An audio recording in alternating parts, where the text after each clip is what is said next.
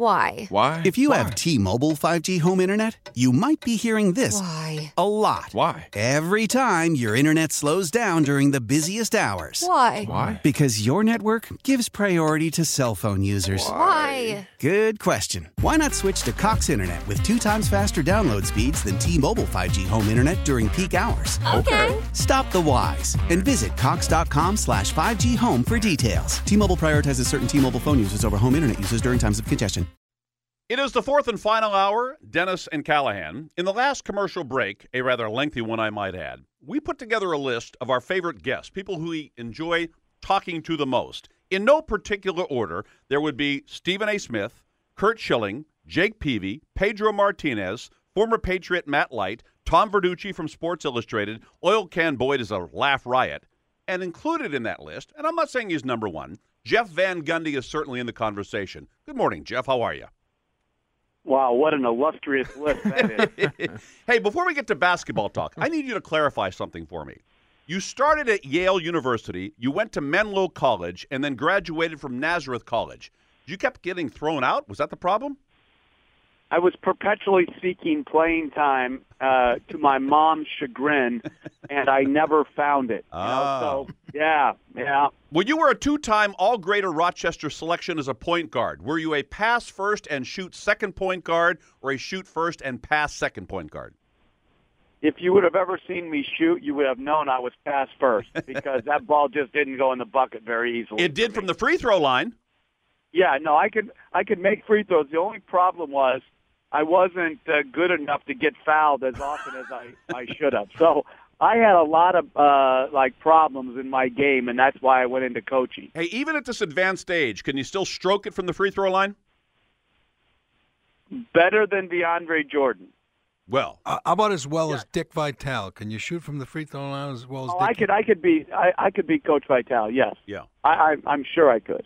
Hey, I'd be interested in your thoughts on tanking. I think I know where you're going to go with this, but we here in Boston, in a perverse kind of way, are rooting for the Celtics to lose as many of their final 23 games as they possibly can to get more chances at the ping pong balls. As a head coach, as a former coach, and now as a broadcaster, your thoughts on tanking? Well, I think the system was set up, the NBA lottery system was set up for all the right reasons, in that they were trying to help the lesser teams get better or get a better chance to get better.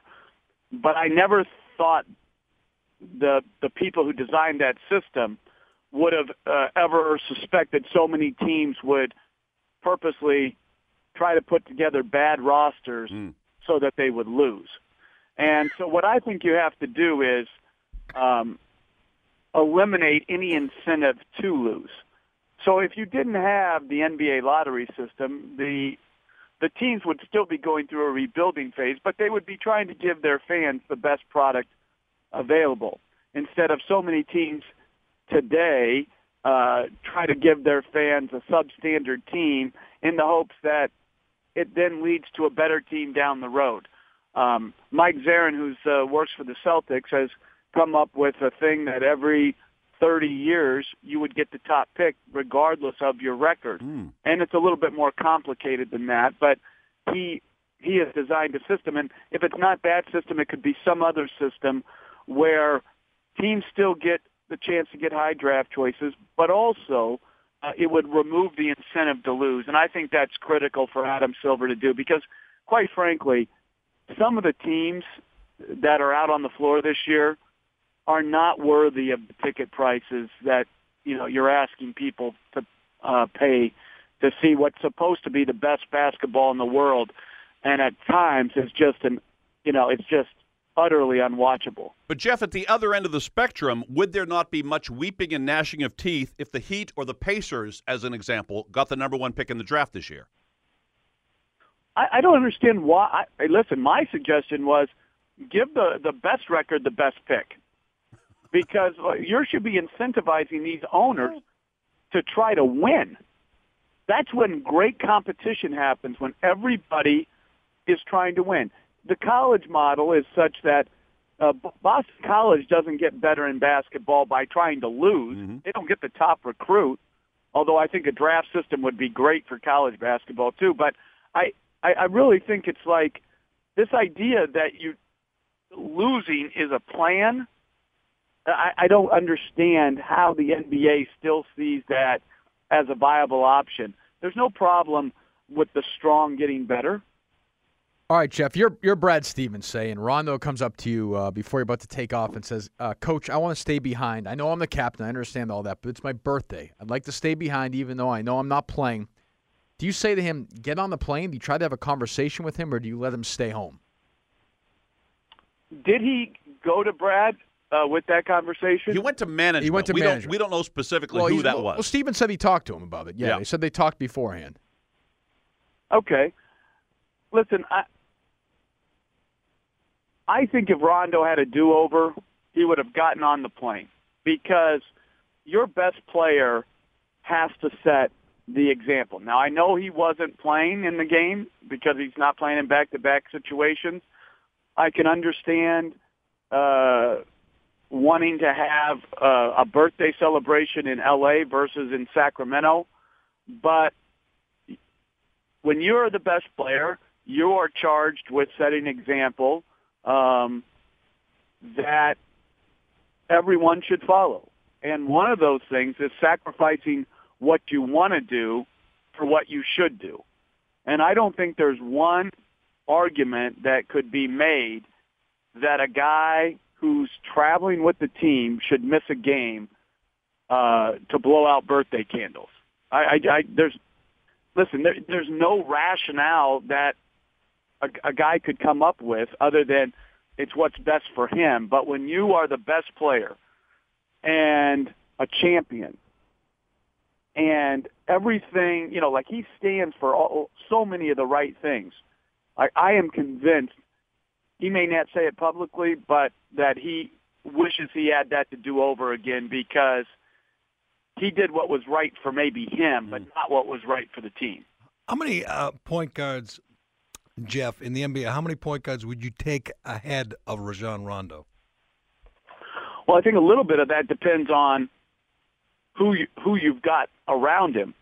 There's no better point guard if you surround him with, offensive weapons. He's proven he can impact the game defensively, on the boards, pushing the ball, and he has a great feel for how to keep multiple really good players actively involved offensively. He has to take a backseat to no one when he's surrounded with offensive talent. All right, now, if they're rebuilding, if Ainge is rebuilding now, would it be silly to give a max contract and keep him for the long haul? If you're at this point, they're hitting rock bottom, Jeff. They're rebuilding from the bottom. Yeah, I don't think it would be silly at all. I think these max contracts maybe are not negotiated as hard. I don't know if you should give how many guys deserve a max contract. I think those guys should be very few. They should be the best, the guy who could be the best player on the best team. So let's get away from the max contract. But can Rondo be a centerpiece of a championship team going forward? Absolutely. And I think the only question that any management person should ask himself is, are we better with him or better going in a different direction? And I think those are the decisions that, only the guys who are around people every day know. So those are tough calls for Danny Ainge, but he's made some very, very good decisions in the past, and I'm sure he'll make some really good ones going forward as well. Would you be concerned about his maturity or his attitude? You hear these stories, you read these stories, you see him play a lot. You've seen him a lot in big spots too. Would his attitude be a concern for you to give him $70, $80 million? I think a guy's greatest strength is often his greatest weakness. So what I love about Rondo is his surly, competitive, nasty streak. I love that about him. Now, does that go the other way at times where he may go over the line? Maybe. But it's hard to find guys in today's NBA. Everybody knows what to say now. Everybody is so polished media-wise They know what to say. All I care about is winning. I would sacrifice money for, winning. And none of it, very few of it is true. The guys just know how to lie right to the media's face. But Rondo, I believe, has a different type of attitude that I think was probably influenced positively by Garnett. That us against the world mentality. I care about my teammates, my coaches. I'm not going to be bullied by them either. I'll go at them as well. But I love that attitude. You don't see it very often. To me, Rondo, and every player has times where you would like them to handle situation X a little bit differently. But for the most part, I think his attitude is absolutely the type that you need to win, and I think it fits perfectly in to the Boston fan mentality. Jeff Van Gundy, I know I'm asking you to do this from a distance, but what is your assessment of Brad Stevens' assimilation into the NBA from the college ranks? Listen, I think what he undertook was very difficult in that he had never been an assistant in the NBA. He was taking over a very proud franchise with the best history in the NBA, and he was taking over for a very good and popular coach. You take all that, boy, that's a tough job. He has handled it all so perfectly. I mean, he's made the transition seem seamless when it's anything but. My thing, like I was saying to a couple coaching friends of mine, is that Brad Stevens' worst attitude on Butler in his whole career would be the best attitude in the NBA. Okay, so I thought just from that standpoint, that would be a challenge in and of itself. Just learning to deal with the selfishness of the NBA and the business side of the NBA. He's handled it flawlessly. You have heard very little other than a couple Gerald Wallace's comments, right? There's been no dissension or whatever dissension there has been kept quiet. I think his team plays in an organized, disciplined fashion. They share the ball. They come prepared. You can tell they're obviously well prepared defensively by game plans. I mean, this guy, we knew he was a great coach, and he is a great coach right now in the NBA, and he's handled an incredibly challenging situation as perfectly as somebody could. I could not be more impressed with the job Brad Stevens has done, and his temperament and demeanor have been exemplary. You know, when Raymond Felton got busted for the gun charges, Jeff, people like us in New York and up here said, didn't he pay attention, when Plaxico Burress got busted and did 2 years for shooting himself? Is that a silly question when you're, as a coach, do you think your players paid attention to stuff like that, learned lessons from things like that, or was did it all just fall on deaf ears? Well, the gun culture is such a different culture for me. I mean, you would think, like, to me, what I don't understand wanting to carry a gun, okay? But even if you did, what I don't understand is why wouldn't you register it?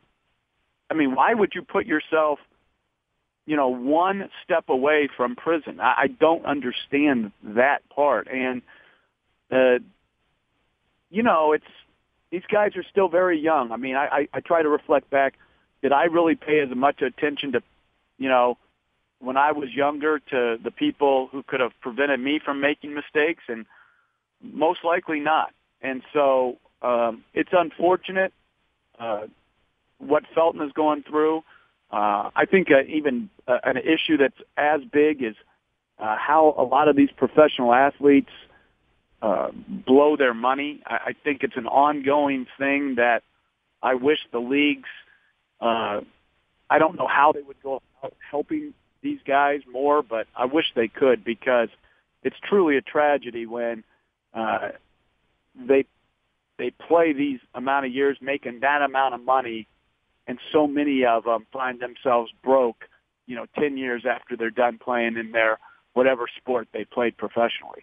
So we should assume that you and Stan weren't packing back in Brockport, New York? We settled everything between Stan and I with our fists, and believe me, I put a pounding on him when I had to. But no, you know what? I just don't understand that whole, maybe they do feel that threatened. I don't know, which I think is, man, that's sad in itself. Yeah. But if they do feel threatened, why not security? Why not hire a security guy? Why, or register your gun? I just don't understand. And I know they do these in these seminars for their players. They talk about these things. I've been in those meetings with the players when the NBA representatives come in and talk about the danger of guns, but if you're going to have a gun, you register that gun. There's been ample warnings to try to prevent these type of episodes. Do you anticipate any bumps in the road here with Jason Collins? Do you think any player will say anything dumb? Do you think there'll be any problem with all him going forward here the rest of this year? Well, again, I think everybody's going to say the right thing. Behind the scenes, will they all say the right things when they're with their boys and with each other? I don't know. I think the Nets are a little bit older, probably a little bit more mature, and with the Garnett, Pierce type, having had a previous relationship with Collins at the Celtics, I think that'll go smoothly. League-wide, there's always going to be some knuckleheads, who either say things or tweet things or say things behind Collins' back in the locker room. But you can't worry about that. Change is not never is easy, never is smooth, and you don't have to worry about whether every single person is ready for that change. You plow ahead with what is right, and everybody else has to fall into line. Hey, Jeff, we'll let you go with this one. A month ago, Kevin Durant had a iron core lock on the MVP. LeBron has since started to respond. How's that thing going to play itself out? Well, I never bought into the narrative that Durant had it on lock, even though he was playing unbelievable. Because if you looked at what James was doing, I mean, he was having a year for the ages. I mean, he's shooting so efficiently. So, listen, it's a two-person race. I think the media oftentimes goes with the underdog when they vote. I would suspect Durant would win it, but either Durant or James is worthy. And I'll tell you who made a good push in there, too, for that time Chris Paul was out. I thought Blake Griffin really made a nice push, not to win it, but I would say he would be in the top 5 now easily because of his improvement. So I think it'll go down to the wire, but I think Durant will win it, but either James or Durant is worthy. Hey, I'd be remiss if I didn't visit the Mount Rushmore of basketball. Can I assume that you would have currently Russell, Magic, Larry, and Jordan up there? Because LeBron said he wants to replace one of those. If those are your 4, which one does LeBron erase when it comes time?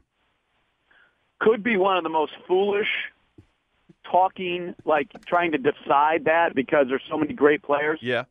But to me, Russell is definitely, you can't have, if you're going to have a Mount Rushmore of basketball, you couldn't have, not have Bill Russell.